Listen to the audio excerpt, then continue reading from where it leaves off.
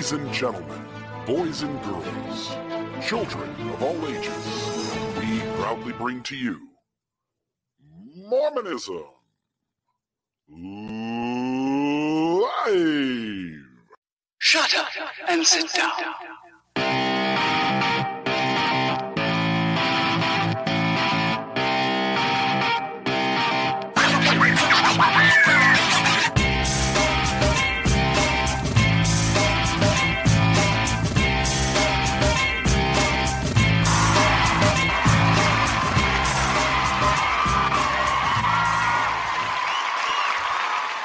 Welcome to another episode of Mormonism Live. Hi, Bill Reel. How are you doing?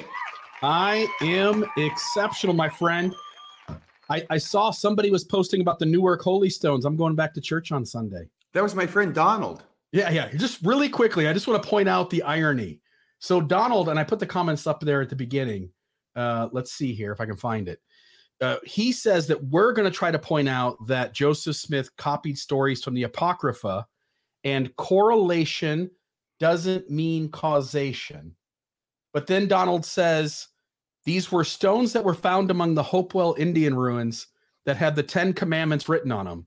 Isn't he making the same argument that correlation means causation in his view? Well, only a benighted person such as yourself, Bill Reel, would think that, because correlation does not mean causation when it hurts Mormonism. Oh, it only means causation when it supports Mormonism. What's the panic in somebody when they put 5 or 6 comments up before the show even starts? I don't know, but I didn't know that you were going to try and tell anybody that Joseph Smith copied some things he copied, but we're going to be talking about some definite correlations, connections, similarities. Yeah. But I don't think you're going to be arguing about causation when it comes to Judith. Are you? No. In fact, I think there are places that there are stronger evidence, and we'll touch a few of those, that there's stronger evidence of plagiarism than the book of Judith. I think Judith could be seen as that. I think there's a deep correlation in thematic elements of the story and in some personal pronouns or whatnot in the story. But I'll just leave it up to the viewers to decide which way they think. I did want to touch base before we got started, RFM. What is this? This is Marriage on a Tightrope t-shirt. And here's one for Rameumptum Ruminations. Oh my gosh. And we have had a gift shop that we tried to kind of operate ourselves under Mormon Discussion Incorporated, but Exmo Shirts, a great ex-Mormon company. Exmo Shirts does a lot of ex-Mormon merchandise, and they've got different categories, but they now have a new category for Mormon Discussion Incorporated, and all of our umbrella of podcast are there. And so you can go to exmoshirts.com, and on the left-hand side, all the way at the bottom there, you'll see Mormon Discussions, and folks can, and there's only a handful of things in there, but he's going to put some mugs on and get some other stuff. This gift shop gives us a better percentage back. The other gift shop that we were using used Shopify and some third-party company that didn't know us, and they were only giving us like $2 a shirt. And in this instance, we're getting significantly more. So, folks, if you do want to support us or you want to just wear merchandise from the various programs that we do, you can go buy a Radio Free Mormon shirt. I've asked him today, by the way, to print a shirt that said Radio Free Mormon on the front, and on the back it says Mormonism makes liars of us all. Oh, that's so sweet. Thank you. Because I was going to remark that I noticed that there was one of your podcasts that was not represented in the shirts that you showed the audience to see. Yes. And I did reach out to him and say, we've got to get a logo for each of them. So he's working on that. This just kind of broke in the last week. So we're kind of making sure that store is updated. Another one I told him to do, this one has to do with Maven, who, by the way, I don't see her in here now. So, but there's a shirt that says Mormonism. I wanted to say Mormonism Live on the front. And on the back, it's kind of long, but it'll say, for Helen Mar Kimball's sake, I hope there's a heaven, which was what Maven said in the episode about Joseph Smith's polygamy with Lindsay Hansen Park. Yes, and she said something else about for Joseph Smith's sake.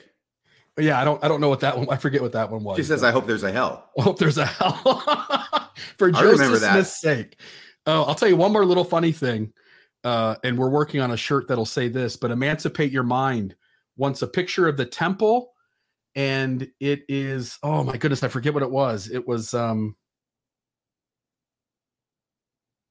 International House of Handshakes. That's what it was. Oh, yes. I think I've seen something like that before.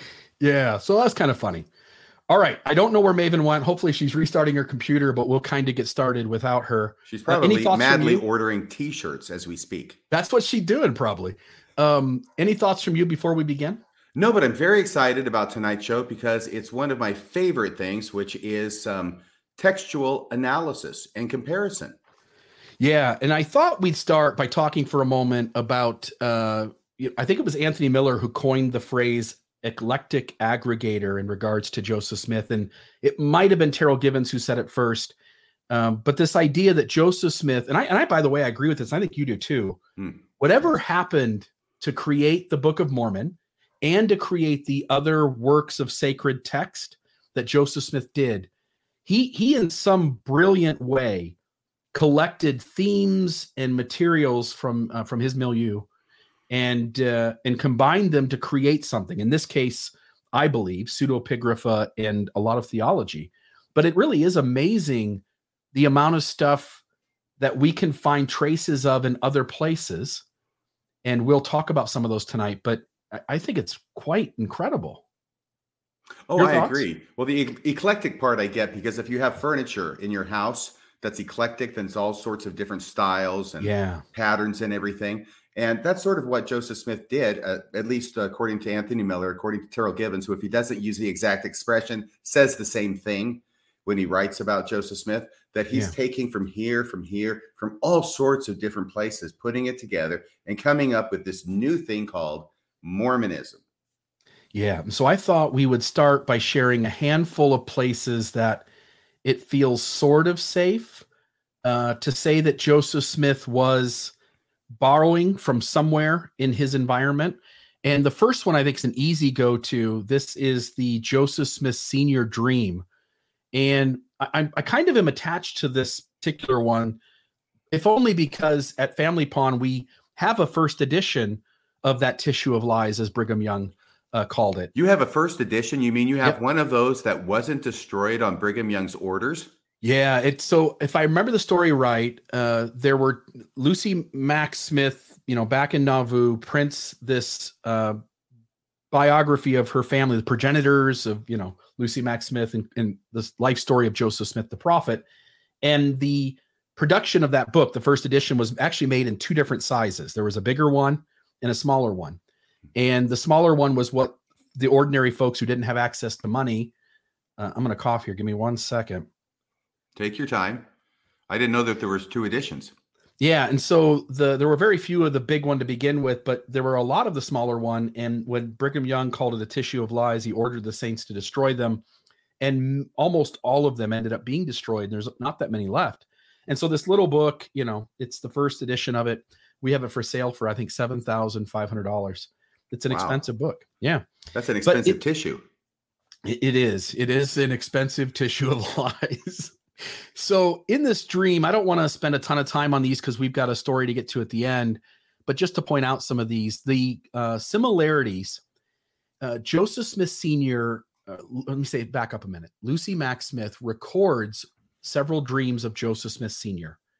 And one of these dreams is strangely, deeply similar to the Tree of Life story in the Book of Mormon, where Lehi has a vision and Nephi gets the interpretation thereof.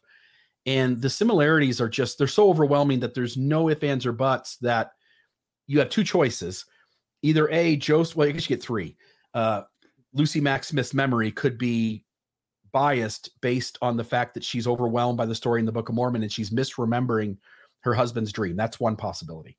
Second one is that both Joseph Smith Sr. and Nephi and Lehi get the same vision, essentially. And the third one is the most likely, rational, reasonable conclusion, which is that Joseph Smith is heavily borrowing from his dad's dream and inserting it into the Book of Mormon. Can I give a fourth alternative? Say that again? There was a fourth alternative, I think. I don't. What is it? I don't know that. Oh, it's that Lucy Mack Smith remembered the dream being told by her husband, Joseph Smith Sr., but that the timing is wrong, and he actually told it after the Book of Mormon came forth. Did you cover that one already? No. But again, you'd have to have more conjecture for that one, right? Right. The fact is, she puts it in Joseph Smith Sr., the dad's mouth, telling it to the family prior to the Book of Mormon coming like forth. 1816 or something like that. Yeah, much earlier. And so one of the things about this, which is so interesting, is that the dream of Joseph Smith Sr. and the dream of Lehi, as recorded in 1 Nephi 8, are so similar that not even the apologists, to my knowledge, are trying to argue, oh, it's just coincidental. Yeah. So just to give some examples, you've got a desolate field representing the world, a narrow path, a river of water, a rope running along the bank of the river, and it functions in the exact same way that the rod of iron does, a tree with dazzling white fruit. Joseph Smith Sr. desires that his family should partake of the fruit, a spacious building filled with people who are mocking those who eat the fruit. Joseph Smith Sr. and his family ignore the mocking. The fruit represents the love of God. The building represents the world. And so, and there are very few dissimilarities, although there are some. And I just don't think dissimilarities prove anything. We talked about that off the air, and we'll talk about that when we get to a big one here with Fair Mormon. But there is the Tree of Life vision in the Book of Mormon, which closely approximates the Joseph Smith Sr. dream, and at least on some level, again, the reasonable, rational conclusion here is that Joseph is plagiarizing from Dad's dream. There are other options, and I leave it up to anybody to make an informed decision about how they want to rationalize that. The second one is Joseph Smith's Bible revision. And we already have BYU itself. By the way, this is BYU, Journal of Undergraduate Research. Professor Thomas Wayment, and then Haley Lamont, who we had on Mormon Discussion years ago. They did a bunch. Oh, you're unmuted. I'm sorry. Yes, right after she graduated from BYU and was in the clear and able to talk publicly about her research. Yeah, in fact, we recorded the interview about a week and a half before she graduated and then released it after she did so she wouldn't be in any trouble with the school and get her degree. But through the process of her research with Professor Wayment, she essentially lost her testimony over this issue. And what they learned, and you can see it here from my highlighted section, direct borrowing from this source. This is Joseph Smith heavily, I want to say plagiarizing, but they like the term direct borrowing, from Adam Clarke's commentary, which was a Bible commentary that was in contemporary to Joseph Smith's day. It was one of the most popular Bible commentaries, and lots of people had it. And BYU here with Haley Lamont and Thomas Wayment says direct borrowing from this source, meaning the Adam Clarke commentary, because they mentioned it just above, has not previously been connected to Smith's translation efforts. And the fundamental question of what Smith meant by the term translation, notice there we have to start changing that word, with respect to his efforts to rework the biblical text, can now be considered in light of this new evidence. Which is a very nice way of saying that it appears that he was borrowing comments made by Adam Clarke and then incorporating those into some places of his Joseph Smith translation, correct? Yeah. And there was one more little quote in this paragraph, and then I wanted to read something from the next one. Just not seeing it. But in the next paragraph, our research has revealed a number of direct parallels. They're simply too numerous and explicit to posit happenstance or coincidental overlap. The parallels between the texts number into the hundreds, a number that is well beyond the limits of this paper to discuss. It is so evident that he is taking from Adam Clarke's commentary. And then you and I have talked about this numerous times. It's just a note for the viewer. There's always this argument when Joseph's translating that the witnesses are never talking about any other sources being used. And so apologists often jump on that to disprove the use of other sources. And we just want to note here that Adam Clarke's commentary seemingly was used extensively and nobody reported on it. And so it certainly opens up the door that Joseph is using other sources in other productions that he calls translation. And we would then be able to understand that maybe there's another reason why we don't know what other sources are being used. Simply a note. But just to note that they are in the hundreds. Even the church and Professor Wayment all agree now at this point that rather than the old view that there was a corrupted form of the Bible and parts were lost and Joseph restored it to its perfect form, The reality is that what we now know, and the church would agree, is that Joseph Smith used Adam Clarke's commentary extensively to create meaning and theology, and to add and subtract in his revision of the Bible. Would you agree with that? Yes, and I would also add that it's the Bible itself is reproduced in this commentary, which is multiple volumes of the Old Testament and the New Testament. And at the top of the page, you have passages from the Bible. And then at the bottom, well, 3/4, it depends on how much, but it's a lot more of the page, is the commentary with footnotes that Adam Clarke provided. Now, what's really interesting is that the Bible that Joseph Smith had also had, in addition to the Old and the New Testament, and here's the segue, which I think is about time for, right, Bill? Yeah. About 14 books in the middle, which are called the Apocrypha with a capital A, which are, I think it's 14 books. It may be able to vary a little bit around there, but basically 14 books, intertestamental books that are included in the Bible of Joseph Smith's day. It's not going to be in your King James Version that you get at Deseret Book. That's just going to have the Old and New Testaments, not the Apocrypha in it. I do have an NRSV, which does have the Apocrypha as well. And the interesting thing to me is that when Joseph Smith was going through the Old Testament as part of his Bible translation, which I think he started in 1830, and then it went through 1833 or so by the time he got through the whole Bible, he comes to the Apocrypha. Apparently, after he's done with Malachi, he's done with the Old Testament, he comes to the Apocrypha and he asks the Lord if he should translate or provide commentaries, what we call now, on the Apocrypha. And the Lord answers him, and this is in Doctrine and Covenants. By the way, I love that. You've told us that what the church really means by translation is commentary.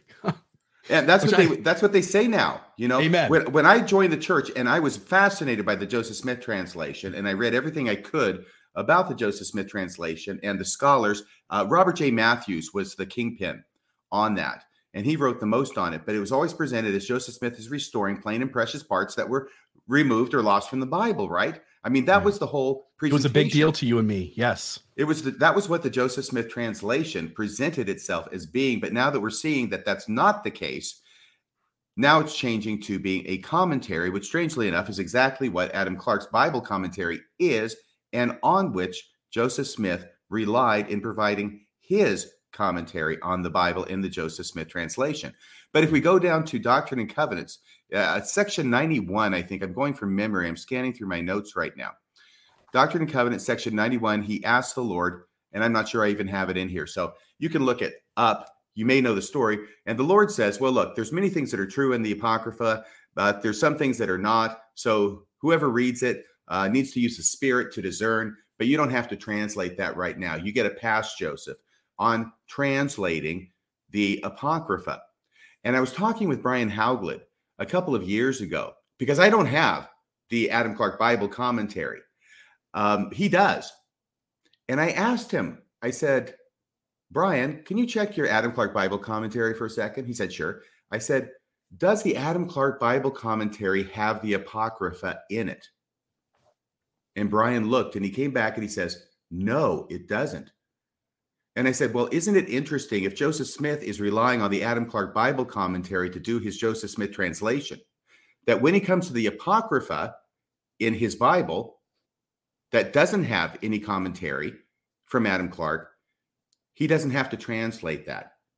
Yeah. If Adam Clarke doesn't comment on it, Joseph Smith doesn't want to comment on it. It seems that way. That is strange. Good point. I'm glad you brought that up. All right. And we will get to the Apocrypha, which is kind of the meat of the conversation tonight. But I wanted to pull a few other ones in. The next one, let's see what I got here. This is Emanuel Swedenborg. Maybe it's Swedenborg. And I actually have the late war before this, but we'll do this one first. Emanuel Swedenborg in the Three Kingdoms of Glory. And I want to note some of the things that are said here. Let me get rid of this and we can read a little bit of this here. So at this point, one might ask if the notion of heavenly degrees of glory was not uncommon in Joseph Smith's day. But again, this is the Doctrine and Covenants, Revelations in Context by the church itself. This is BYU. Is that Andrew Hedges' name? J.B. Hawes is the writer here, and then they're commenting on the Doctrine and Covenants, Revelations in Context. Andrew Hedges, Spencer Fluman, and Alonzo Gaskill. Okay. But J.B. Hawes is the one writing this section here for the BYU Religious Studies Center. Okay, so a good LDS scholar. Correct. At this point, one might ask if the notion of a heavenly degrees of glory was not uncommon in Joseph Smith's day, why focus so much on the question of Swedenborg's influence? In other words, there's so much of three kingdoms of glory in Joseph Smith's milieu. Why do we focus on trying to find a connection between Emanuel Swedenborg and Joseph Smith's theology? Two questions. Emanuel Swedenborg, did he live and write before Joseph Smith? Yes, but I'm trying to think if anybody's got his birth date, or one of you guys can look it up really quick. I've got too many windows open. I can look myself. It up. But yeah, I know the answer is yes, but I was asking that. Yeah, I know that for sure too, but I don't know the exact years. All right. So he was, have you already gotten that, Maven? Yes, I'm showing Emanuel Swedenborg, born February 8th, 1688. So, and died March 29th, 1772. So any writing he was doing was completed well before Joseph Smith was born. Yeah, and we get a cool connection here. So I'll read the quotes, and then I want to tell you how we know that Joseph Smith was familiar with this stuff. And actually, the way Joseph Smith words his response, and the response is secondhand, but the way he words his response, we get a pretty good idea that he's deeply intimate with Emanuel Swedenborg's teachings. So it says, at this point, one might ask if the notion of heavenly degrees of glory was not uncommon in Joseph Smith's day, why focus so much on the question of Swedenborg's influence? Two responses seem relevant. First, the prophet apparently mentioned Swedenborg by name during an 1839 conversation with Edward Hunter, a student of Swedenborgianism, who later became a Latter-day Saint. Hunter had established a seminary dedicated to the free exchange of religious ideas, and when Joseph Smith stopped at this Nant meal, I don't know what that is, seminary in Pennsylvania, during a return trip from Washington, D.C., Hunter reported this exchange, quote, I asked him if he was acquainted with the Swedenborgers. His answer, I verily believe Emanuel Swedenborg had a view of the world to come, but for the daily food he perished. In other words, I'm so intimately familiar with this that there were concepts that are far-reaching and brilliant and beautiful, but generally the little stuff from moment to moment, he's missing the mark on, right? And so that kind of an answer says there's some deep, intimate awareness of what Swedenborg was trying to put across. Right. And when he says that he is aware of Swedenborg's views regarding the world to come, that's talking about heavens and the three heavens that were posited and taught by Swedenborg. He's admitting he understands the three kingdoms of glory. I have a connection to this. You just let me know when you want me to pop in on that. Oh, yeah. Say that. Say what you want to.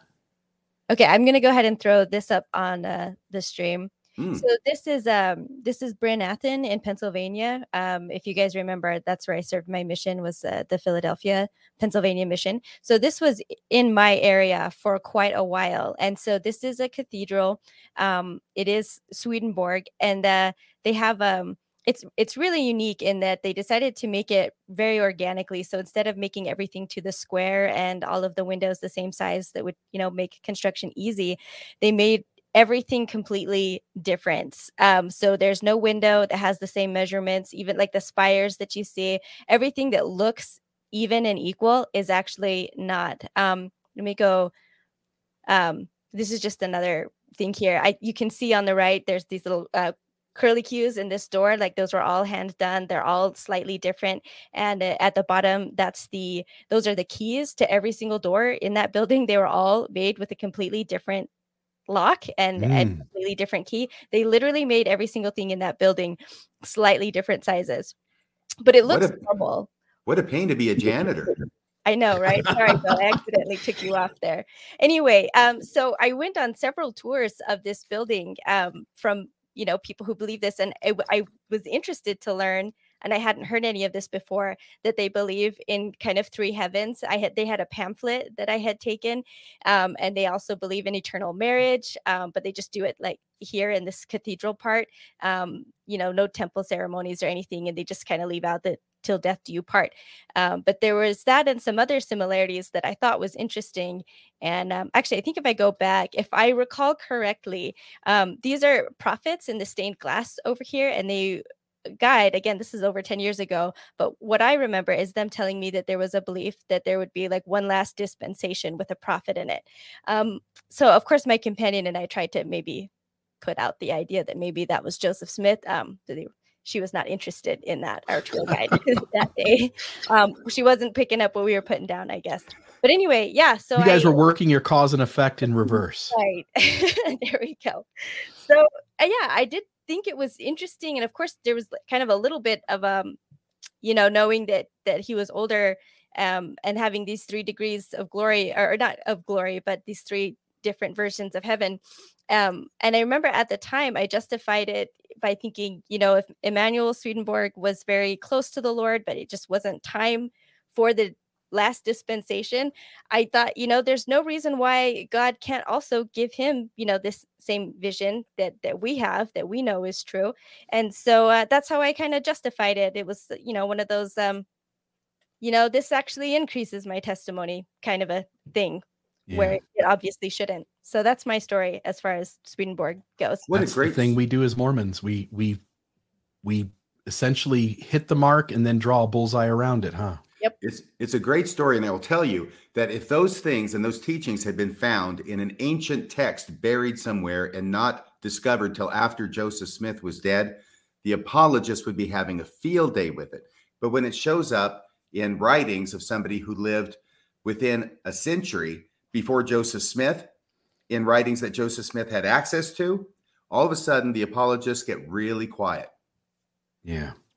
Notice the last sentence here. If accurately remembered, this remark generates a whole range of questions. Of course, I don't think they're going to lay out all those questions, but I can think of one. Yeah. Second, because both men described a heaven that consisted of specific and separate realms, there seems to be a greater qualitative correspondence in their respective views than in the more nebulous many mansions type of heaven found in the writings of other contemporary theologians. Again, this idea of many mansions is in the milieu of Joseph Smith. McDonnell and Lang trace the roots of the modern heaven, at least in part, to Swedenborg, and see echoes of that modern heaven in Mormonism. And then the last one might then ask, would Latter-day Saints even be troubled if it could be determined that Swedenborgian ideas did influence Joseph Smith? And then just leave it hanging, right? Like, what would Latter-day Saints do if this was a direct correlation between Swedenborg's theology and Joseph Smith utilizing it, 50 years later? I have a hypothesis as to when Joseph Smith became aware of these ideas. When do you think? Sometime between 1829, when he dictates the Book of Mormon, which has very much a one heaven, one hell kind of theology, and February 16th, 1832, when he and Sidney Rigdon receive Section 76, the vision of the kingdoms of glory. So I think I've narrowed it down to a 3-year window. Yeah, when he encounters it. Yeah, I think you hit something, the proverbial nail on the head. So there's that one. The next one I wanted to go into was the late war. I don't want that. Where are we at here? Look at all those tabs you have. Oh, I know. I got to make sure I get the right thing though. Let's see. You are such a lazy learner. I am. The late war. There were some that I found here. We'll just go through a little bit of them. So the late war, it tells you the chapter of the late war on the left. It tells you the chapter and verse of the Book of Mormon on the right. You get like small band, fought desperately. And some things are just similar. Slaughter was dreadful. They did administer death unto all who opposed them. 2,000 hardy men, 2,000 of those young men who were called volunteers because they fought freely, entered into a covenant, weapons of war, defend their country, fought freely for their country. Men of dauntless courage, valiant for the courage. And again, it's not to say, the easy out is to say Joseph Smith plagiarized all of these sources. I think in some cases he may have. I think in some cases he probably did. And I think in some cases it's the kind of language and thematic elements that are found all throughout Joseph's milieu in various stories and books that were popular in his day. And so he hears these themes, reads these books, hears these things over and over, and there are things that kind of sit in him to kind of pull from when he does the book. And I think that feels like a stretch, but there are so many interesting people throughout world history who have done things along the same kinds of lines that I think we ought to at least recognize Joseph Smith's brilliance, because I don't think he's just an uneducated farm boy, and to give him some credit. And I think Joseph did soak up a lot of information. You and I, when we're talking about Mormonism, you and I on almost any subject can pull out facts and dates, things that correlate with the topic that we're talking about in ways that I don't think most people can. And I think Joseph Smith had that same kind of ability with the things that he was interested in. That's interesting, an interesting analogy. I will tell you that the late war, for me personally, I don't see this as any kind of a smoking gun at all. It may not even be an unloaded gun, but there is just this sort of similarity of language and presentation between the two that makes the presentation and language of the Book of Mormon look less unique than it would otherwise. Correct. It is interesting to note, the Book of Mormon uses that Kurlams and Qumams, and I'm probably pronouncing those wrong, but Orson Pratt. How could we tell? I don't know, right? How could we tell I'm pronouncing it wrong? Orson Pratt indicated that Kurlams were mammoths, and he did that in the Journal of Discourses, volume 12. And the late war talks about mammoths and elephants as well. Again, I'll pull a few more of these out. I'll skip this one, but there's some other ones that I thought were interesting. Let me make this bigger and go back here. Just a little note here. This was a analysis of word usage in various books that would have been contemporary to Joseph Smith, as well as other books he would not have had access to, or highly unlikely that he would have had access to.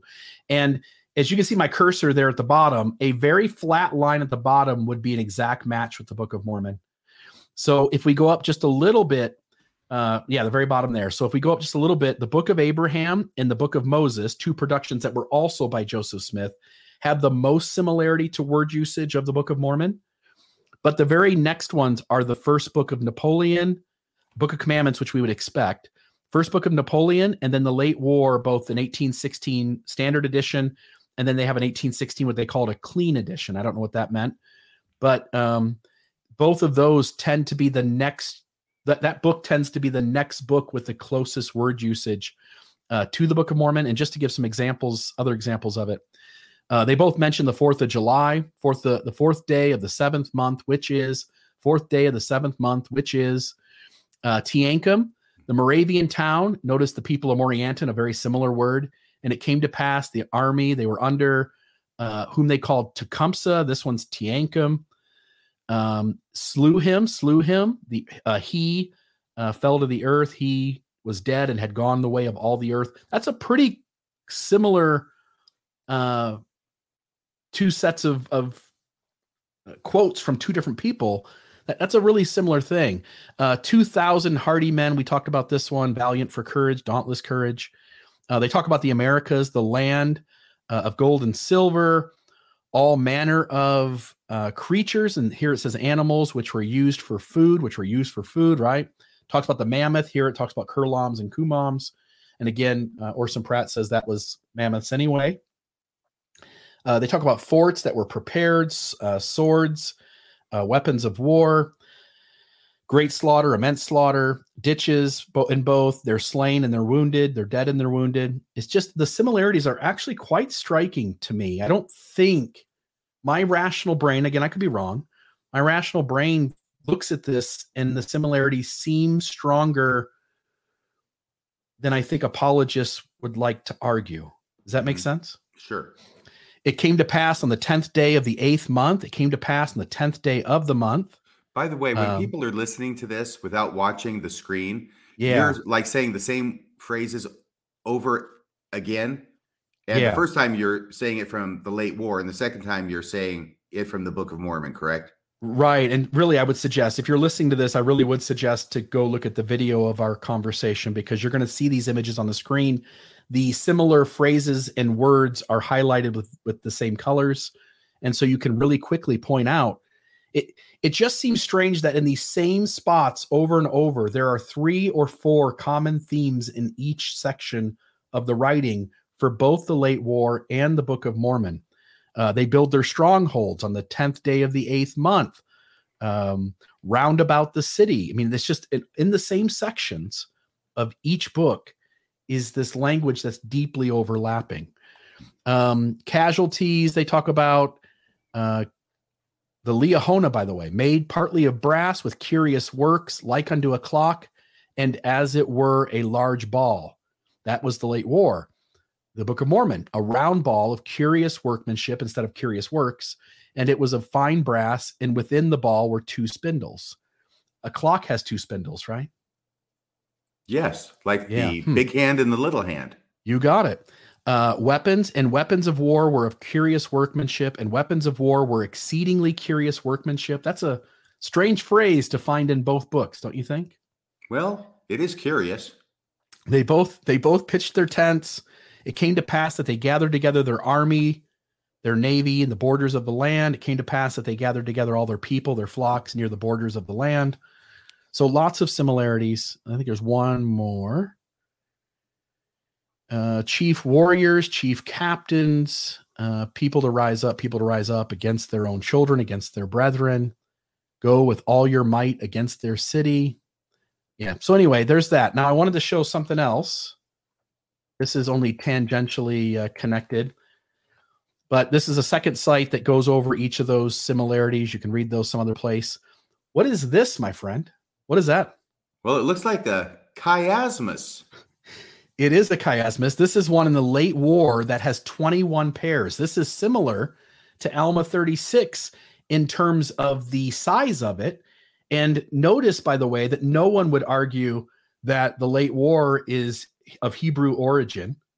And yet we have this really big chiastic structure in the late war. And so this would be a great example of being able to dismiss chiasmus in the Book of Mormon. Wow. Yeah, that's kind of cool. That's disappointing. By the way, I will note that on the page that you just showed, it has the publication date of this book, The Late War, of 1816, correct? Where are you seeing that? Right above and to the right of the chiasmus image you had. Oh, okay. Let's see here. That's important to know. Oh, yeah, here we go. 1816, yes. So before Joseph Smith's day. In New York. In New York. Isn't that strange, huh?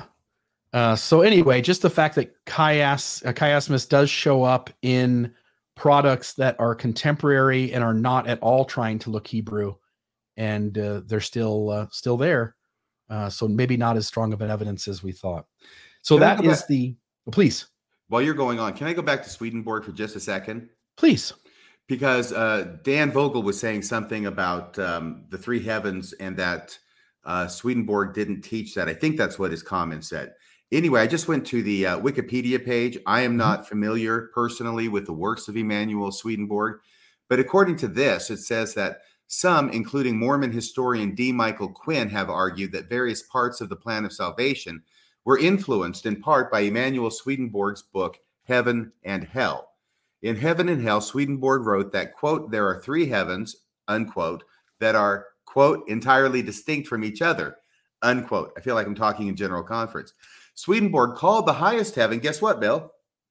The celestial kingdom. Yes, and he also stated that the inhabitants of the 3 heavens corresponded to the sun, moon, and stars.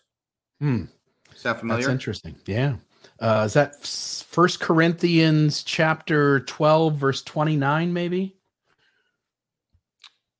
I think it was. Well, it might be. I just actually closed the window. Or 15:29. I think it's somewhere in there. Because that's what Richard Bushman hypothesized, was that both Swedenborg and Joseph Smith were influenced by Paul's talking about one who was caught up to the 3rd heaven. Yeah.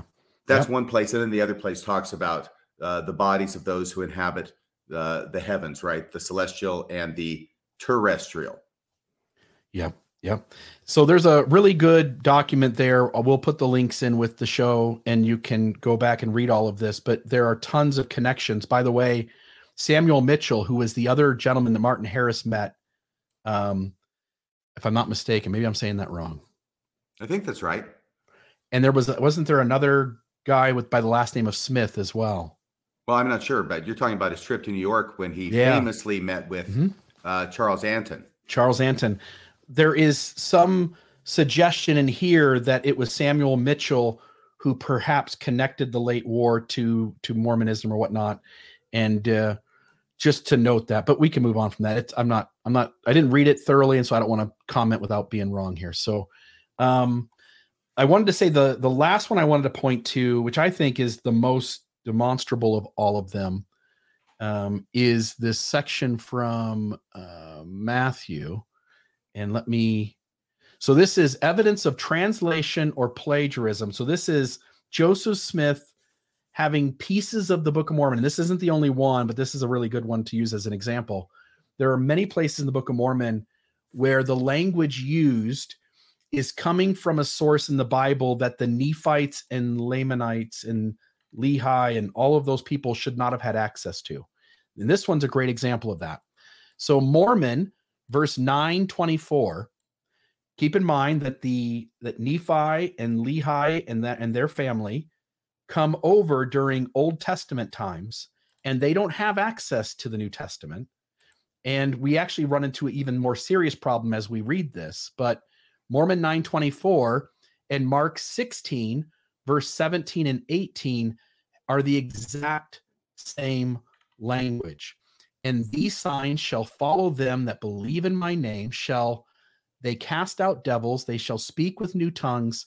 They shall take up serpents. And if they drink any deadly thing, it shall not hurt them. They shall lay hands on the sick, and they shall recover. But it's worse than that. It's not that Mormon or Moroni are using language that they shouldn't have had access to, because the argument we could make is that the New Testament author and the Book of Mormon author both are inspired by the Lord to write the same thing. But the problem with that is that Mark 16:8 is believed by biblical scholars to be the last verse that whoever the author of Mark is, it's the last verse that he actually wrote down. And that later authors added to Mark. And we know this because the earliest manuscripts of Mark end at Mark 16, verse 8. And so everything from verse 9 to verse 20 is not believed to be original to the New Testament, or to, I shouldn't say New Testament even, because we don't combine all those works together till later. But the book of Mark itself would have ended at verse 8. Anything after that would not be original to the Gospel of Mark. And so we end up with exact wording of what is almost assuredly a later addition to the book of Mark. And that, to me, again, if you're going to be a rational thinker, there really isn't a healthy way to explain that without making allowances and conjecture. Any thoughts on that one? Right. And so plagiarism is really a loaded word. And so I'm glad that you're not using it for other things up till now. There may be influences, possibly echoes. But here is where we get into the area, I think, that can fairly and reasonably be described as plagiarism. And as you say, the long ending of Mark shows up virtually verbatim in the Book of Mormon. There's not going to be anybody who's going to look at both passages and say, no, these are not the same. This is just a coincidence. And in fact, there are two other places in the Book of Mormon where a similar thing happens, and that is in Moroni, chapter 7. Let's see here. There was actually a paper that was done on this issue by none other than Sidney B. Sperry, a very faithful, erudite LDS scholar from some decades ago. And this paper was reproduced by the Neil A. Maxwell Institute, and it was printed in the Journal of Book of Mormon Studies back in 1995. That's not when it was originally written, but that was republished there. But the title of it is Literary Problems in the Book of Mormon Involving 1 Corinthians 12, 13, and Other New Testament Books. Because without going into all the detail, the problem is that you have a lengthy passage from 1 Corinthians chapter 13 that shows up in Moroni chapter 7, and you have another lengthy passage from 1 Corinthians chapter 12 regarding the gifts of the Spirit that shows up in Moroni chapter 10, the last book in the Book of Mormon. And they are so obviously the same that even Sidney Sperry doesn't try and argue that they're different. He tries to say, well, we have to go to Revelation. that there's no reason that the Lord couldn't reveal the same words to people in the Book of Mormon as he revealed to Paul. But really, I think the more rational explanation is simply that Joseph Smith, when he had the Bible open, and we know he had the Bible open because he's quoting from Isaiah, although the Book of Mormon identifies it as Isaiah, so we cannot call that plagiarism because the citation is given. He quotes the Sermon on the Mount, but once again, I think plagiarism is too strong a word, because I believe Jesus says in 3rd Nephi that he's teaching the same things that he taught to his disciples in Jerusalem, made a little bit more problematic by the fact that scholars agree that there never was any Sermon on the Mount that was given. It's just a collection of aggregate and disparate teachings of Jesus that are all kind of glommed together to create one sermon. But regardless of that, it doesn't qualify as plagiarism because it is cited. But when you get to that long ending of Mark, when you get to 1 Corinthians chapter 12, when you get to 1 Corinthians chapter 13 showing up in the Bible with in the Book of Mormon, with no attribution, and it's clear that they are virtually identical, I think plagiarism actually is a fair word to use there.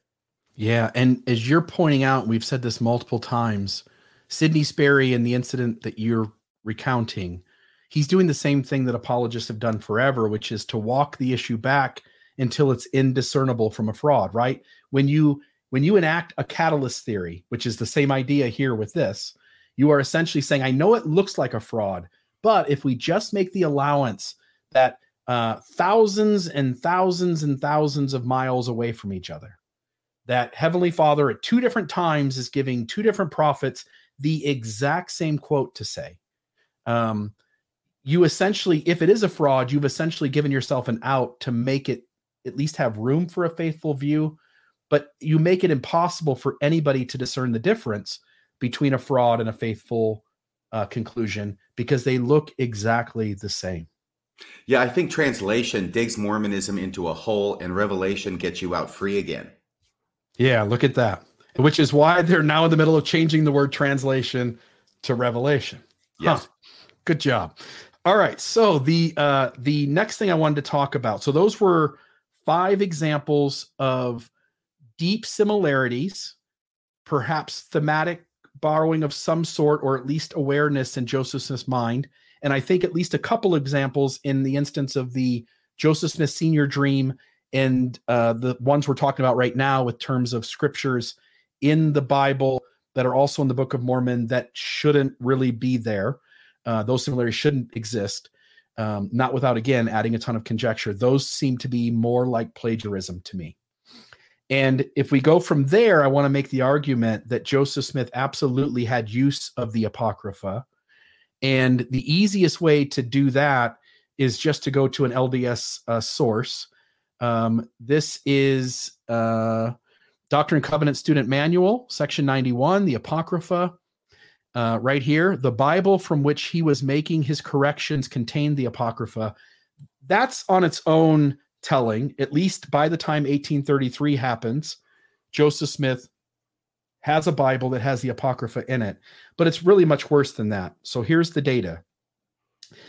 Joseph Smith purchased a Bible in the late 1820s. Joseph Smith Family Bible was an 1828 version with the Apocrypha, and even the LDS Church admits he was using it when he created his Joseph Smith translation. He also later on, I think, buys an 1831 copy of the Bible that also has the Apocrypha in it. So for the JST. Yes. What? Say that again? For the JST. Yeah. So he has at least in the 1820s through, he has at any given moment, he has one, and sometimes he has 2 Bibles that both have the Apocrypha in them. And we can see that too, by the way, from this here, Joseph Smith Family Bible goes on sale. And so, let's see here, locked up in his safe. He said an 1831 edition of the Bible was originally purchased by Joseph Smith when the family lived in Kirtland. And they talk about in this article how it had the Apocrypha in it. And so we know that that is the case.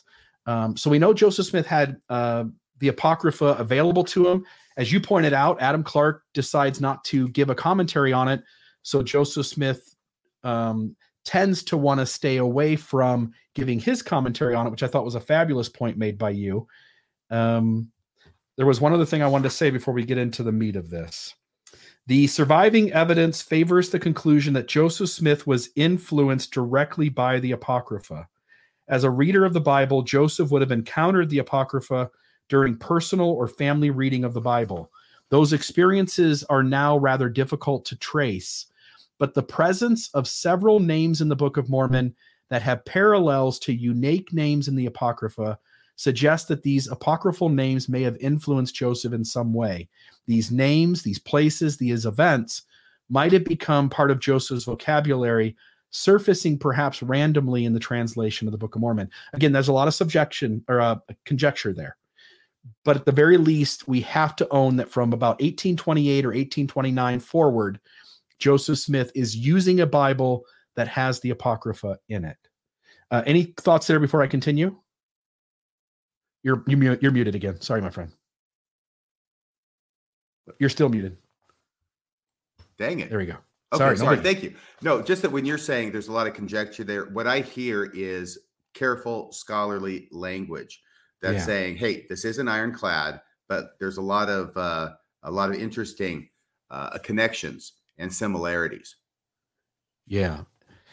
Now, I want to start with the question's already been asked, by the way. We're not treading new ground. I didn't find this in the last couple of weeks and decide I wanted to talk about it. Rather, this issue has been around, and we know that because, for instance, if we go to Fair LDS now, I think it was FairLatterdaySaints.org. So it used to be Fair LDS, then it became Fair, then it became Fair Mormon, and now it's Fair Latter-day Saints. So they changed their names about as much as I changed my underwear. Hopefully I changed mine a little more. But it's close. So the question here, did Joseph Smith create the story of Nephi and Laban by plagiarizing concepts and phrases from the story of Judith and Holofernes in the Apocrypha? I hope I'm pronouncing that right. Oliver Cowdery purchased a Bible containing the Apocrypha in October 1829. By the way, there's Fair admitting the same thing, that Joseph Smith and the early church were using at the forefront a Bible that contained the Apocrypha from at least 1829 on, and maybe actually there's some debate about whether it was October 1828 or October 1829, after the Book of Mormon was already at press. In order to support these claims, I just want to note this, in order to support these claims, it would be necessary for Joseph to have obtained a Bible containing the Apocrypha during the period of translation. It is known that Oliver Cowdery purchased a Bible in October 1829. However, the Book of Mormon was already at press by this time, with the copyright being registered on 11 June 1829. We do know that Joseph had a Bible containing the Apocrypha in 1833 during the time he produced the Joseph Smith translation. Doctrine and Covenants, section 91, was given to Joseph specifically in response to his question as to whether or not he ought to revise the Apocrypha. So I'm gonna at least side with Fair and say there is some debate about whether Joseph Smith would have had access to the Apocrypha at the very time that he is writing out the story of Laban being beheaded. By the way, we should note here that while we read the Book of Mormon starting with the Book of Nephi, the first and second book of Nephi, the reality is that we understand the way the translation worked is 116 pages. It's lost. Joseph Smith picks up after that, finishes the Book of Mormon, and then the very last thing that he is translating is the first and second book of Nephi and the next couple of things up until whatever, Omner and Omni, correct? Yeah, I don't know about Omner, but yes. Yeah. Jacobinus Jeremiah. That the translation of the first and second book of Nephi would have come at the end of the translation. Right, and you know who we can thank for coming up with that theory, which is generally accepted among LDS scholars? Is it Skousen? Brent Metcalf, baby. Ooh, look at that. Brent Metcalf. On the show last week with Dan Vogel. Those lazy learners, huh? So just to note that, because I think that's important to this conversation, because, again, there is some debate whether it's 1829 or 1828. And I'm sure the apologists want to have it after 1829.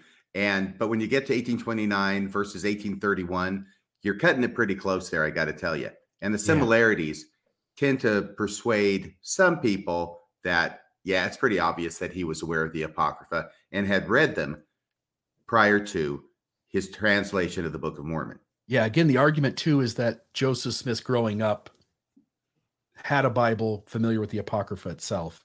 We can't prove that, but again, that seems to be a reasonable conclusion based on what Bibles were sold at that time, what they contained. At what point did the Catholic Church and some of the Protestant churches begin to see the Apocrypha as not useful or not to have it around? And so that's another argument for another day, but at least to note it. And that's and I think that's really the Protestants. The Catholics continue to print their Bible with the Apocrypha, I believe. In it, yeah, kind of as a separate, little less weight to it, but it's there, correct? Yeah, it's the Apocrypha is not considered as authoritative as the Old Testament or the New Testament, by which I understand is meant that it's useful for reading and for spiritual understanding, but that no doctrines should be based upon the writings of the Apocrypha if they're not found anywhere else in the Bible. Yeah.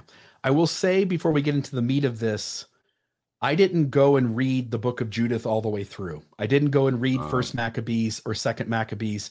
I really don't have an interest in sharing with our audience tonight the full gist of that story. If you did, you're welcome to share it. But before you do, I want to ask you a question. Are you talking to me? I am. I'm talking to you. Oh, okay. So Fair Mormon says that the story of Judith and Holofernes and the story of Nephi and Laban actually have more dissimilarities than parallels. The two stories, essentially, they want to focus on the dissimilarities. So in their website, they go through and list things that are different. And it's strange because some of the things they list, it's like the other story has the exact opposite. So for instance, does not intend to kill Laban with the intent to kill Holofernes, right? And I want to ask you, RFM. That's so different, Bill. That's completely different. I know. I want to ask you, if you were going to plagiarize something for a project at school, a report, you were going to copy from a book directly, because you're a smart guy, how would you carry that out? I am so smart that, I already did this. I mean, I did that in high school, right? And I think I've told this story once, but the whole deal is that I read this book, this little short story called The Monkey's Paw. And everybody should know what the monkey's paw is. I had never heard of it before, but I was fascinated by this monkey's paw, right? And of course, the guy gets 3 wishes, and the first wish sort of gets wasted on $10 coming in the mail. And then the second wish has to do with, what does the second wish have to do with? Oh, yeah, because their son, the son of the parents, right, gets killed in a horrible industrial accident. And then his mother wishes, it's such grief, wishes him back from the grave. And it's a dark and stormy night. And they start hearing some lumbering thing shuffling up the sidewalk outside the house. And the wind is howling and the storm is raging and it's coming up the front steps. And then it's banging on the door. And the mother rushes to open the door. And the father, who has a lick of sense, grabs up the monkey's paw, uses the third wish to wish his son back in the grave. And the mother opens the door to greet her son, and there's nothing there. Yeah, so it's creepy. I'm getting chills just even, talking about it. But that's the monkey's paw. So I loved it, right? I didn't know it was one of the most famous short stories in history, but I've got to do an assignment in my English class, 11th grade. Mrs. Randalls was the teacher. And so I write a story that is the monkey's paw. But hey, I wasn't born yesterday. I'm not going to write it about a monkey's paw. I'm going to change it, and I'm going to make it a strange hexagonal black stone with curious carvings in it. And that's what I did. So it's the same story, right? But I put this rock in there. And I was shocked and chagrined when I got the paperback from the teacher, and it had, it didn't have an A, it might have been a B, but at the end, she writes this little note in red ink, right? This story sounds strangely familiar. And I just looked at that in the library and I went, oh, busted. Would the excuse of the dissimilarities have held up for you? Well, no, not at all. Because, obviously you're going to take some things and change them a little bit, right? In order to Joseph Smith wasn't, he's no dodo. He's read a few good books. He didn't go to school, but he did read a few good books. He's no dodo. No, he's not. And I think he was at least as smart as I was in 11th grade. Yeah. So to judge a plagiarism on the dissimilarities is not how anybody judges a plagiarism, is it? No, but the deal is also that dissimilarity is the same thing, just in reverse with a nod in it, right? Yeah, right. If it's the opposite, right. Yeah, Nephi does not intend to kill Laban, right? Even though those words are not in the story, by the way. That's a synopsis of the story. But Judith enters that camp with the intent to kill Holofernes. By the way, I can tell you the similarity in a nutshell, right? I think we all know that Nephi kills Laban while he's drunk, and that Laban is a military commander. He's a captain, I think, was it 50? I think that's what it is. He's a military commander, and Nephi kills him by cutting his head off with his own sword. Correct? Yeah, he's the guard of he kind of operates the treasury, right? He's in charge of records, or at least they're in his care. Right. And that, for my position right now, I'm just putting that to the side and just saying military commander, drunk, cut off head, own sword. With his own sword.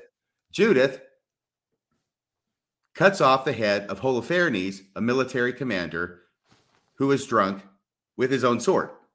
No similarity at all. Love it. So let's get into some of these similarities. Maven, I'm going to let I'll take mine down. And if you want to put yours up, and we'll go over some of these. Some of these we'll look at specifically. And then others of these, I'll just kind of read kind of a caption, and Maven might have images for those ones, but we'll kind of move through those ones quickly. Both of them use the word Nephi. By the way, we have to pause here for a moment. If you'll hang on a second. I'm sorry, Bill. That's Maccabees. Oh, I'm sorry. Yes. So we're using 3 books here. There's the book of Judith in the Apocrypha. There's also First Maccabees and Second Maccabees. Yeah. And the similarities are within those 3 books compared to First Nephi. And so in this particular, this is Second Maccabees, chapter 1, verse 36.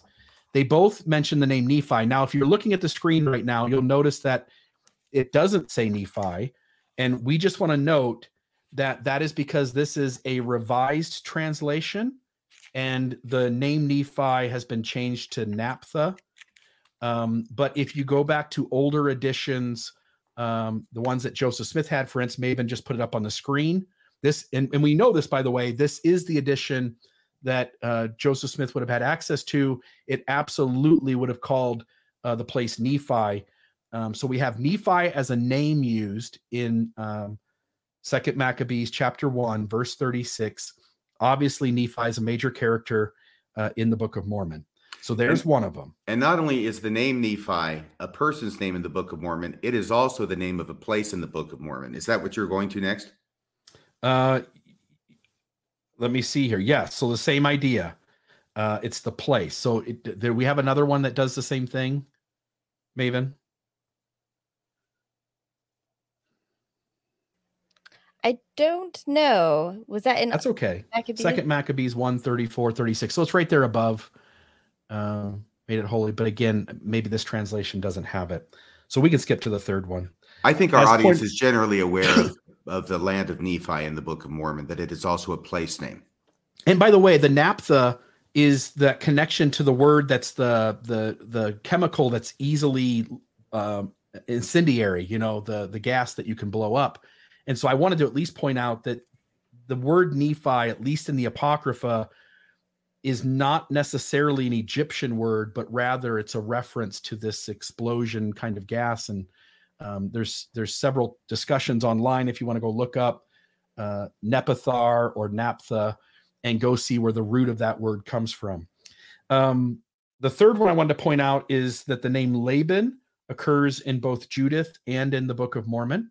So here we have Judith chapter 8, verse 26, Laban, his mother's brother. And then, of course, we understand, Nephi, that Laban is the person who has the record.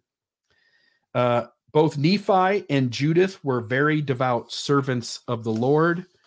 Both stories speak of a wicked man who wanted to destroy God's people. In both cases, the people were in great fear. Both Nephi and Judith counseled their associates to be strong. And then here's one we'll put up on the screen. Both claim that God's strength did not depend on numbers.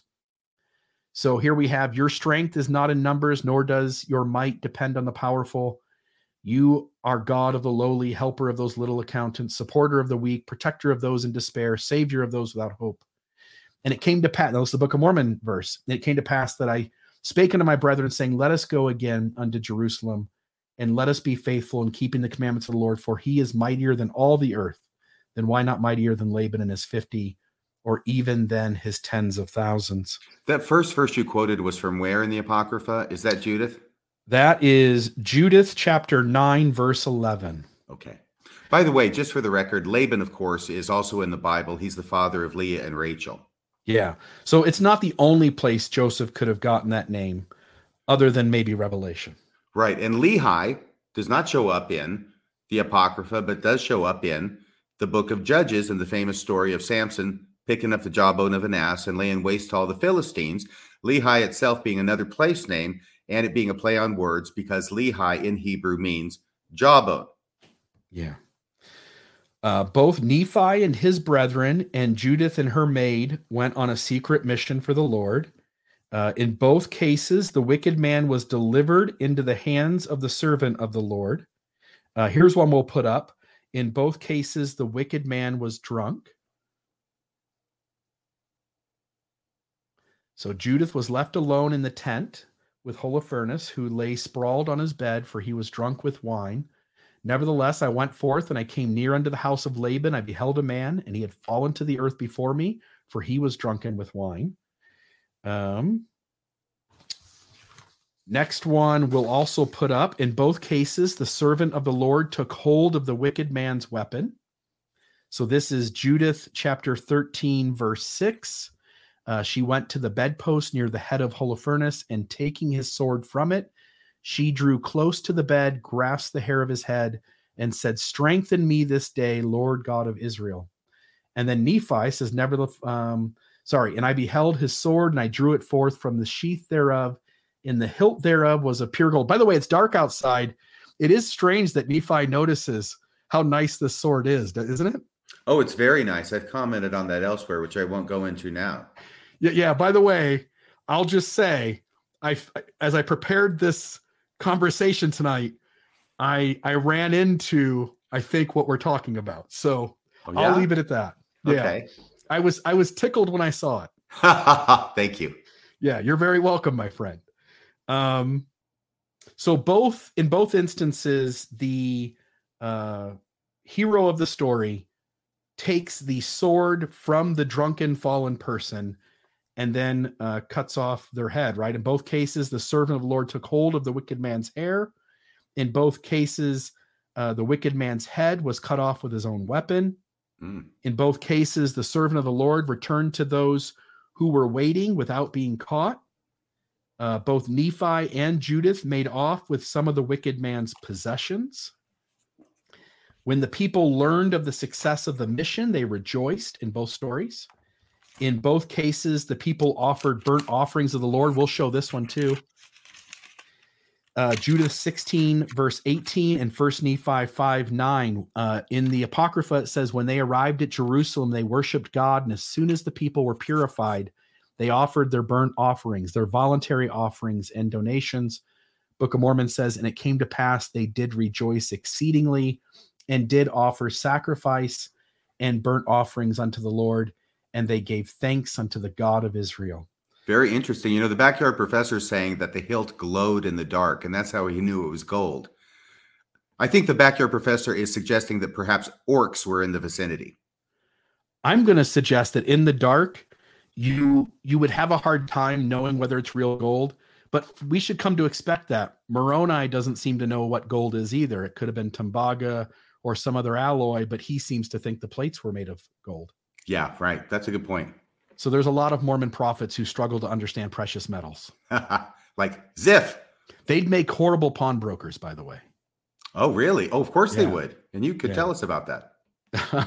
Just the fake gold that comes in. And, it sounds like both Nephi and Moroni might fall for it. Were you done with the connections between Judith and Nephi? No, I've got a couple others here. Okay, go Let's ahead. go to this one. This is both Nephi and Judith use a similar expression, tens of thousands. And so here we go. This is 1 Nephi 4:1 and Judith 16:4. And 16:4, Assur came out of the mountains from the north. He came with tens of thousands of his army. We have to use this one because the other source for Judith was actually missing this verse for whatever reason. But with tens of thousands of his army, and then notice the very bottom of verse 1 in chapter 4, or even then his tens of thousands. So you have this full phrase being used. Now, my understanding is that that's a significant number, and I'm going off memory here, but I think 10,000 was the highest number that the Greeks had. So they didn't have 1 million. They had 10,000 as their top number. They could say tens of thousands, and that actually that Greek word for tens of thousands is our word myriad.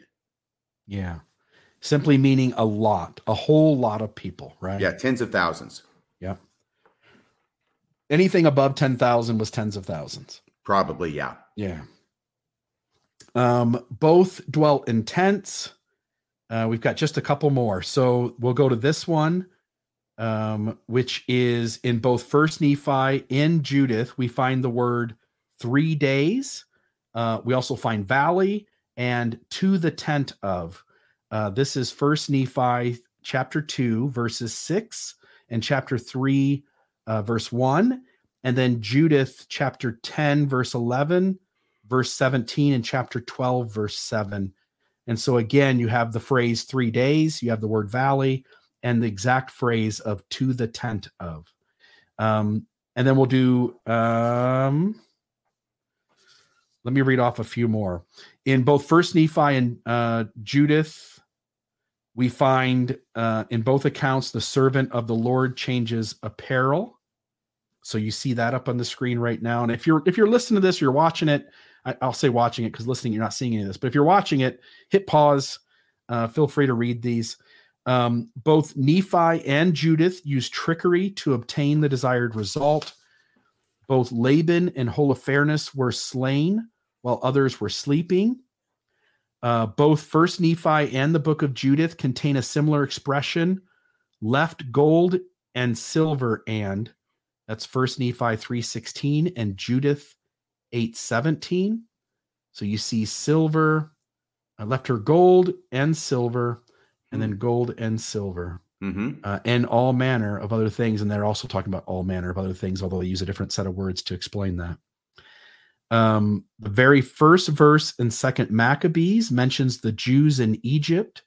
The second verse in the Book of Mormon contains Nephi's incredible statement that the book would be written in the Egyptian language. The letter mentioned in the Apocrypha may have led Joseph Smith to conclude that it would have been acceptable to claim his book of sacred scripture was written in Egyptian, or better yet, Reformed Egyptian. Right. He says the learning of the language of the Egyptians and the learning of the Jews is what Nephi says, right? Yeah. And in the Maccabees instance, the brethren, the Jews that be at Jerusalem in the land of Judea, wish unto the brethren, the Jews that are throughout Egypt, health and peace. So he would have, at least if he read this, he would have known there was a connection between the Jews being in Egypt and being at least there living and hence likely present with their society and their culture. Yes, very good. Yeah. Second verse of Book of Mormon, Nephi says he's going to make a record, speaks of some records which told of a commandment given by Jeremy the prophet. A 3-word parallels found in the records. In the first chapter of the Book of Mormon, Nephi says he's going to make an abridgment of his record. This is suspiciously like a portion of 2nd Maccabees. There's an interesting 3-word parallel in the two accounts. Make an abridgment, make an abridgment. And again, notice if you see a difference on the screen in the Apocrypha section, it's simply a revised translation issue. If you go back to the original, it does say the thing I'm claiming it says. But make an abridgment is the same in both stories. Both First Nephi and Maccabees refer to a treasury, plates or tables, and of brass, and the word commanded. And so those are some interesting similarities that are very close to each other. And two more, and then I will step away here. The reader will remember that 2 Maccabees chapter 3 contains a story about the treasury in Jerusalem and Heliodorus' attempt to plunder its contents. Laban's treasury was also in Jerusalem. Both Nephi, let's go down here. Where are you hiding? Both Nephi and Heliodorus had to travel to Jerusalem in their attempt to obtain access to that treasury. And then lastly, both Laban and Heliodorus were brought to the ground. So those are just common themes. And there's a lot of them. And again, I'm not saying that it's plagiarism, but there are enough similarities that it should at least cause us some pause. And we should spend some time maybe wrestling with whether there's enough there to see some overlap that Joseph might have incorporated themes from the Apocrypha into his work. And it's not just here, as we're pointing out, there's other places, but Book of Abraham, you've talked about on many occasions, places where Joseph Smith is borrowing from, it seems to, or appears to be borrowing from Adam Clark's commentary. And then it's either the Book of Jasher or the Book of Joseph, one of the two that Joseph is using. Josephus. Yeah, Josephus. And then the Book of Moses borrows heavily from Matthew and Luke, both themes as well as word usage in certain quotes. And so it seems as though throughout Joseph Smith's translation productions, there is a lot of overlap with materials that were contemporary to his milieu. Very good. Any other thoughts? Yes, Moses supposes his toes are roses, but Moses supposes erroneously. More to the subject, one of the things that's interesting about Judith, and by the way, I'm going from my nice red Bible, which gave certain people absolute fits when I would bring this in to teach gospel doctrine class from 2006 to 2010 when we were on the Old and the New Testaments. But they have introductions to the different books, which are then translated by the different scholars. And in the translation, the introduction to Judith, there's something really interesting that happens when she goes in and hacks off poor Holofernes' head, which is that she sneaks into his camp and then sneaks out without getting caught. Okay. And this is what it says in the introduction. Judith, a Jewish widow, so beguiles Holofernes, because she is a hottie, the invincible head of the Assyrian army, that's Holofernes, and all his servants and soldiers, that she is able to assassinate him in the middle of his camp and sneak away without being caught. Does that sound like anybody in the Book of Mormon to you, Bill? Yes, only because you were talking about this story earlier, but I don't remember. Was it Teancum? Yeah. Teancum's the one in the Book of Mormon who sneaks into the enemy camp and with his trusty rope and spear and kills Amalickiah in his tent and then sneaks away without being caught. Later, he tries the same trick with Amalickiah's brother, who has succeeded him as the leader of the enemy forces. And apparently, Ammoron makes a noise when he's being killed and wakes up some people. And that was the end of Teancum. So I think that's really interesting. There's a Mormon joke about Teancum, but I won't repeat it here. There is? There is. I won't. But people could look it up. You could look up Mormon joke and Teancum. Really? I've heard a story about Ammon. You know how many of the arms of the Lamanites at the waters of Sebus, right? That he brought back to the Lamanite king? Mm-mm. An armful. An armful. Look at that. Okay. I hope the joke with Teancum is like more humorous.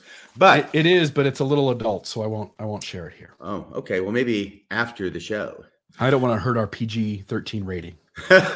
By the way, here's the thing: is that these connections, these similarities between different books, they're not, as Bill has said, conclusive of plagiarism. But these are the kinds of things that Bible scholars look at, and sometimes they'll call them echoes of another book, that there may indeed be a relationship between two different books. And a similar thing happens with the book of Matthew in chapter 22. And as most Mormons know, there's a story there about Jesus saying that in heaven they are neither married nor are given in marriage, but are as the angels in heaven. Well, the story that leads up to that is about the Sadducees coming before him and giving him this strange hypothetical, which you may recall.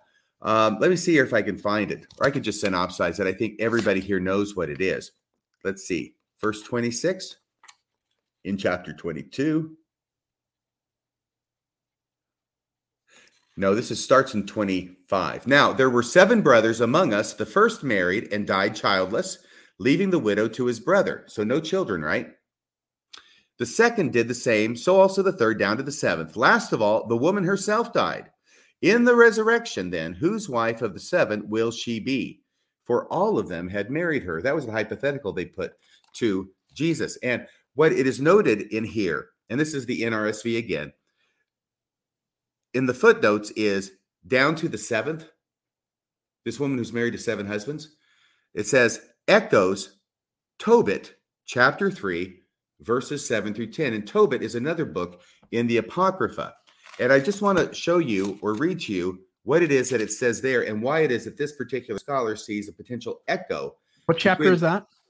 Tobit, chapter 3, verses 7 through 10. Do you have it there? No, go ahead and read it. I'm just trying to find it here. Oh, okay. On the same day at Ecbatana in Media, or Medea, whatever it is, it also happened that Sarah, she's the protagonist in this story, that Sarah, the daughter of Raguel, was reproached by one of her father's maids.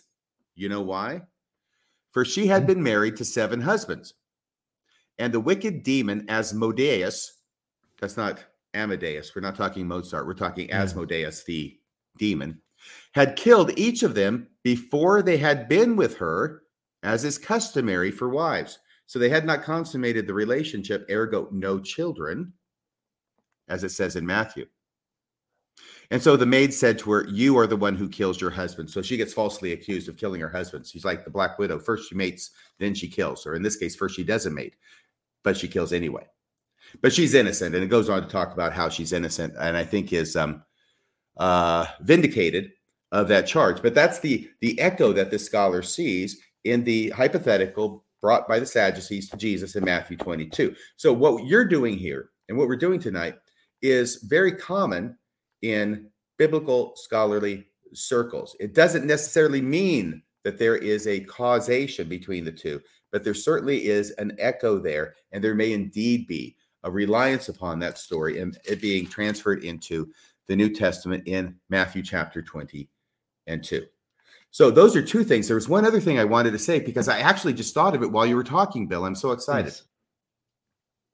There is a name that appears in LDS scripture that does not appear in the Bible, but does appear in the Apocrypha. And it's an unusual name. It's the name of an angel. And I'm not talking about the Book of Mormon. I'm talking about the Doctrine and Covenants. Doctrine and Covenants, section 128, verse 21, which all of a sudden, and without any context whatsoever or any backstory, I mean, in Mormonism, we know about Moroni, we know about Gabriel, we know about Michael, but all of a sudden, into the mix comes an angel named Raphael. Do you remember that verse, Bill? No, but isn't Raphael supposed to be Noah? No, that's Gabriel. Well, it's Gabriel. Sorry. That's okay. I don't know who Raphael is, but yeah, you've got. Well, no, nobody does. Raphael. Nobody has any idea because there's no backstory. He just shows I know he's a Ninja here. Turtle. Well, yes. And what are his weapons? The 2 little swords, little daggers. I think you're right. I don't know. I asked the question not knowing what the answer is. But okay, I think you're probably right. But anyway, and certainly a famous painter, an Italian painter. But again, the voice of God in the chamber of Old Father Whitmer in Fayette, Seneca County. This is Doctrine and Covenants, section 128, verse 21, in Fayette, Seneca County, and at sundry times and in diverse places throughout all the travels and tribulations of the Church of Jesus Christ of Latter-day Saints. By the way, the voice of God in the chamber of Old Father Whitmer in Fayette, Seneca County may or may not have been the voice of God originally giving or pronouncing the Melchizedek priesthood upon certain men in June of 1831. That was the original story, remember, before it got changed to Peter, James, and John. Nevertheless, going on in the next sentence in the same verse, and the voice of Michael, the archangel, the voice of Gabriel, and of Raphael. and of diverse angels from Michael or Adam down to the present time. Okay, and then it goes on because it's a long Where's verse. that Raphael coming from? Well, I have no idea. It's a really strange thing because that's where it appears. It never appears before. It never appears after in LDS scripture, but it does appear and it's not in the Bible either. Okay, but it is in the Apocrypha, and it's in, once again, the book of Tobit, the same book that had that lady who sadly got married to 7 husbands, and each of them got killed by that demon on the wedding night. So let me see here if I can find this. Let me escape from that.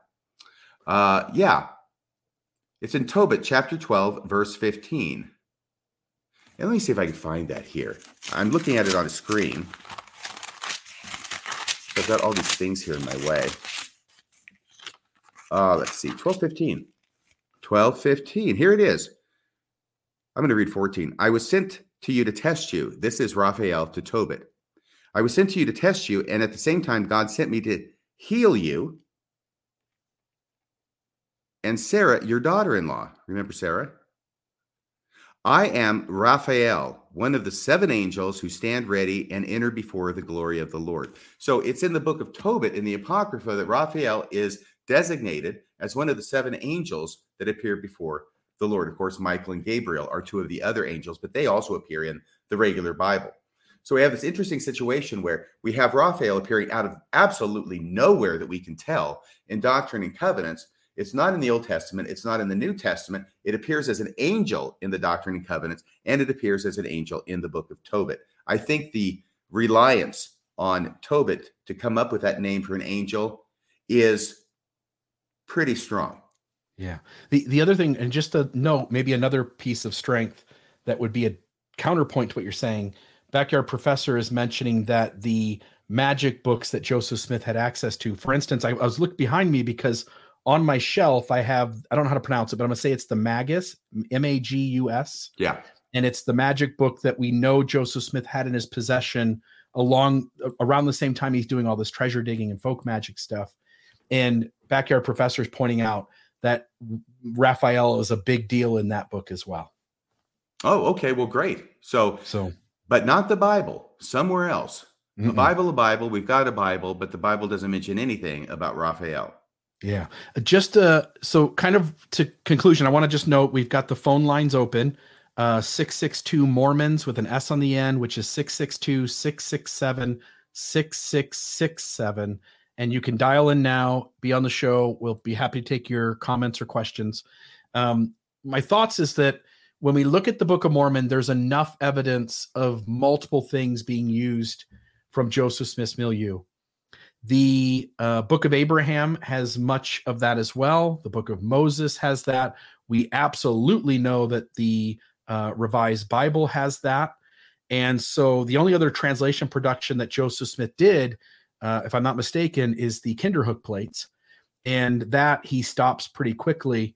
But in the 4 that were finished to completion, Joseph Smith, obviously the Book of Commandments or Doctrine and Covenants as well, but that's kind of a different project on its own because Joseph is acknowledging he's speaking with a modern voice and it's not an ancient text. And to have some overlap there, I don't think is as much of a concern.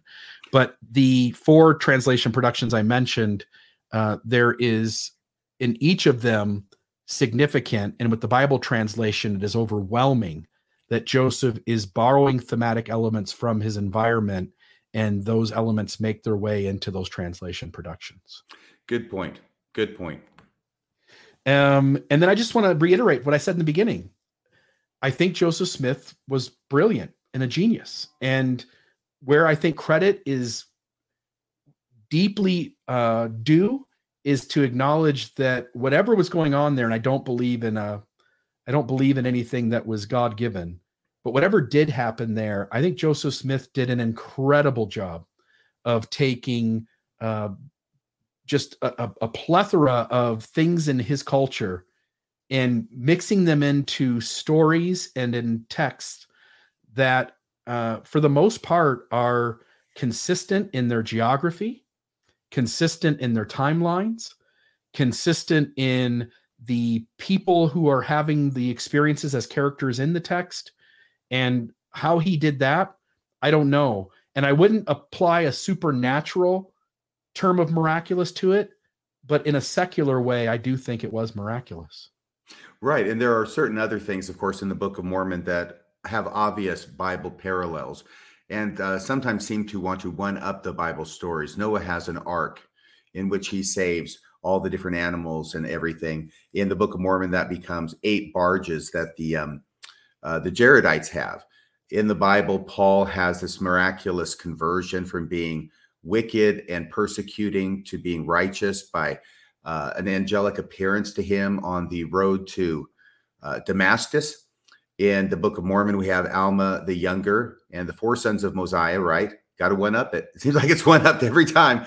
But they have the same kind of encounter with an angel. Bam, they drop down. They were persecutors of the church. And then they come to, they're born again. And now they are totally good Mormons. Interesting. I don't see any calls as of yet. I don't know if there's anything else that you're kind of thinking. But if anybody does want to call in, the phone lines are completely empty. We've got a bank of 3 calls that we can take at a time. Well, it's been a while since I read Maccabees, but it's very, very interesting. And of course, there's the Maccabees was a family, sometimes called the Hasmonean dynasty, which is when Greece was the world power before Rome. This is in I think the 3rd century BCE, that the Jewish nation said, we're not taking this crap anymore from you Greeks. We're going to stand up and we're going to fight for our rights. And to everyone's astonishment, not least of all the Greeks, they won. And it was just absolutely remarkable. And they were able to establish for a time an independent Israel against the power of the Greeks. But then Rome comes along and they get destroyed and wiped out. But this is very fresh in the Jewish memory. This is about as far in history from the time of Jesus as the revolution, the Revolutionary War is from us today in 2022. So it's about the same time period before. And this is why so many Jews really believed that if they stood up to Rome and had God's help, then God could do for them what he did for the Maccabee family. And he could establish an independent Israel, even against the power of Rome. Now, that was tried several times.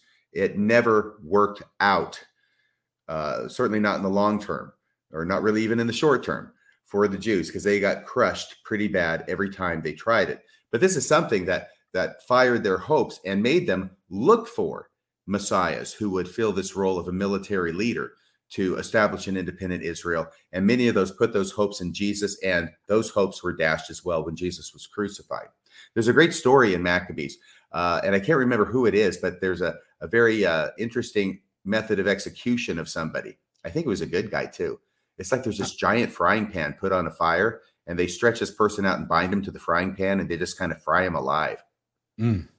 I hope before you pass away, I hope they come up with the technology to take all the data in somebody's brain and upload it to a hard drive, because I am continuously, I pride myself, at least with Mormonism, of knowing a lot of things. And you just, what you have inside your brain amazes me every episode that I've ever worked with you. So, well, you're very kind. If you'd read a story about a guy getting fried to death, I guarantee you'd remember it too.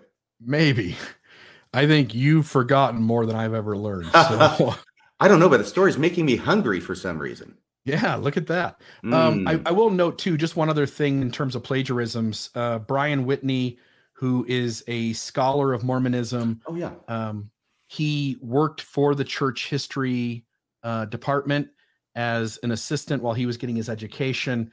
And his job was to sit down with the sermons of the ministers contemporary to Joseph Smith. And I took a tour. Brian arranged for me to have a tour of the church history library. I met in person Mark Ashurst McGee. Mm-hmm. I met Stephen Harper, and I forget, there was a third person there, and I don't remember his name, but I met him, and he was a prominent historian as well. I was at Brian's desk as he was going through these books, and I sat there for 20 minutes as he was doing it. And he just said, Bill, you would be in awe of how many similarities there were in the sermons of ministers of his day, juxtaposed against the sermons of the characters of the Book of Mormon. Yes. And so that's another one.